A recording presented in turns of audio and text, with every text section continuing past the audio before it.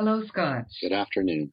So last time we spent a bit of time talking about fear as an important factor in why our conversations aren't more real or genuine. But today I want to talk a little bit about another force, and one that probably combines with fear in interesting ways, a force that repels us from engaging genuinely with other people. And that force is inertia. Our listeners might recall from their high school physics lessons that inertia is resistance exerted by any object to a change in its motion. So bodies that are in motion want to stay in motion, and bodies that are sitting still want to stay still. And I know that my body is particularly prone to inertia, whether it's exercise or if it's big changes in my life. I'm really susceptible to this law of physics. So I want to ask you today if you can talk a little bit about how you've seen this force act on you or people in your life. Yes, definitely. For me, I would do some self-disclosure like you just did and say that definitely inertia is a force to contend with, whether it's physical or emotional or mental. We seem to, all of us, have a tendency once we're still to want to stay still as long as possible. So it does require a force of will, does require some things to move us beyond that and doing something we know we should be doing in a way that will serve us in the future, but that may make us a bit uncomfortable right now. So with genuine conversations, for sure, the first reaction most of us have when we encounter some, I wouldn't say always negative, but something that jars our senses, our system, everything. We're going, I didn't like that too much. But our reaction is to say, well, let me think about it some more. Some people have short fuses and will react right away. Others will say, let me think about that. Was that really what that person meant? Is that really what that person did? And what's the impact on me? So it takes a little while to actually make sense of it for some of us, mostly introverts, and then move on from there. But sometimes we shut that down, the inertia factor you talked about, and no matter what the stimulus, no matter what's coming at us, we will stay still and not react. And I saw that yesterday in something that was quite scary on Facebook, actually, where there's this man who's quite drunk, who is sitting on a bench late at night, waiting at the subway station for the train. And he gets up and he walks a little bit and topples off the platform. And you've got one person who tried to rob him, who was trying to check his pockets for stuff before he did that, and then was gone. All of this was captured on the security camera. And then you've got another person coming to take the train at that time. He sees the guy topples, and he just turns around. I think there's something that goes on in us, like we talk about the fight, flight, freeze reflex. And he just, like, it's not happening. I don't know what was going on with this passerby, or the syndrome of I don't want to intervene, which we could go into a lot. But just to make a long story short, he didn't intervene. Somebody else was there, didn't intervene. And it's the guy who tried to rob him that actually rushed when the train stopped at the station to reach down, take the guy back up on the platform to avoid him being run over by the thing. So the other people didn't even ring the alarm, do anything to stop this human being from being run over. So that's how strong that reaction can be in all of us, to say, I'm not going to do anything. I won't move. I'm frozen on the spot. I won't say anything, even if I see someone being brutalized or being bullied.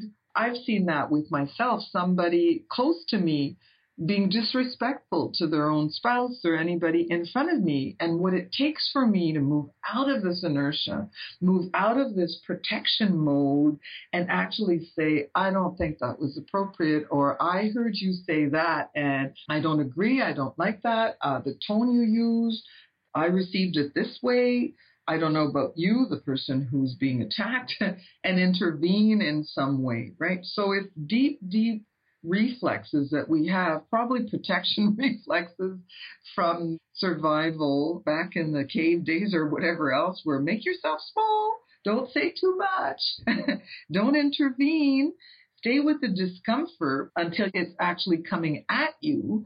that you won't react. So what this is about is really acknowledging the fact that this force of inertia is in our bodies, is in our minds, is kind of something that many of us have been used to in our world, and to say, I know it's at work right now, but I will fight my way out of that and say something, even if it's just to say, can we stop right here?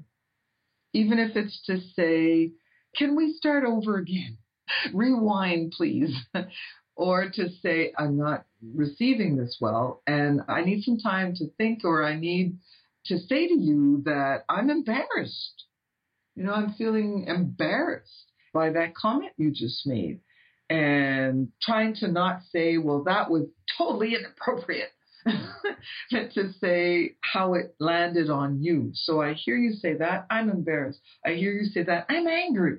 I hear you say that, I'm really puzzled and confused. And so if we can stop it and say, this is what's going on for me, even if we don't have the rest of it, even if we don't have the whole genuine conversation guide in front of us, at least we can say, stop it before we move on. Right. That's interesting. When you think back to what inertia is, this force that keeps us in motion or keeps us sitting still. It takes energy to stop it, to stop a moving object, or it takes energy to get that object moving. And so sometimes the energy can come from outside of ourselves to knock us out of that rut. And other times it comes from within. And I think that you begin to talk there a little bit about how it is that we can muster some of our own energy to disrupt that inertial state, that sitting stuck in a well-worn rut or in a groove somewhere. Sometimes those grooves are good. We want to be in a groove, and sometimes ruts are comfortable. But other times we need to take energy to encourage us to move out of that inertial state. So maybe you can talk a little bit more about how we can do that, some tips they can use to resist this force and take steps to having more genuine conversations with others. Mm-hmm. One of the forces I notice with my clients and myself as well is that when you've had enough. So it's this sense that there's an accumulation, and unfortunately we wait until it's really very much what's tipping the scales as opposed to intervene early.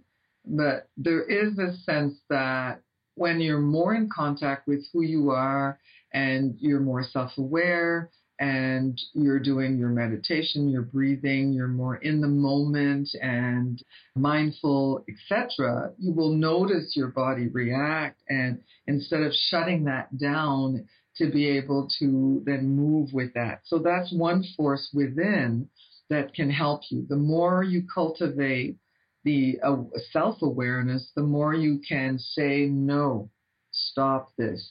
Let's talk about this. I didn't know that had an impact on you in this way. It's not my intention. Let's have the conversation. So there's the internal.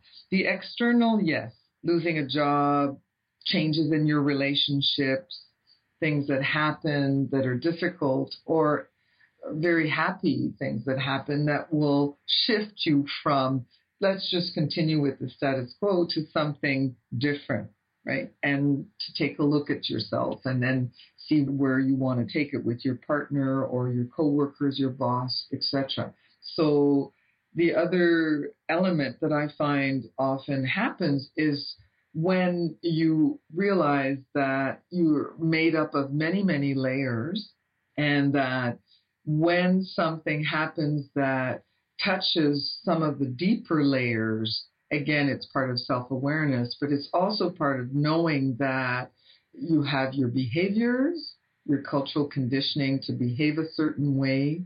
You've got your values that inform those behaviors. And if some of those key values are touched, need to do something about that. So it's also who you are and what you stand for, if you're clear about that, and that is in jeopardy, need to do something about that. So it's being conscious, but it's also realizing that if you let something go for a long time that's attacking your values or is shaking up who you hold yourself to be or want to become, then you absolutely need to intervene for your own evolution, your own health and well-being. I think those are really important points. And it really does often come down to our our health and well-being. And I think we'll continue that thread when we come back next time and continue our conversation about how it is we're blocked from having genuine conversations and how we can have them. So from our conversation today, Scott, what is it that you would leave with our listener that you think would resonate most with them, and what's in our guide? Well, I think the first point is really about awareness. I'm reminded of a great Bruce Springsteen lyric who says that you can get used to pretty much anything. Sooner or later, it just becomes your life. Becoming aware of that fact, that we can get used to just about anything, even when it's not healthy for us or helpful for us. We can become more self-aware of that is the first step towards making some kind of important change. And conversation, as we talked about last time, is kind of the base of our humanity. And to initiate changes really takes conversations with the people in our lives. So I think those two things, becoming more self-aware about the patterns, the inertia that affects us, and the second one, recognizing that the change starts with genuine conversations, I think are the things that we really need to keep in mind. Wonderful. Thank you very much for that summary. Okay, until next time then.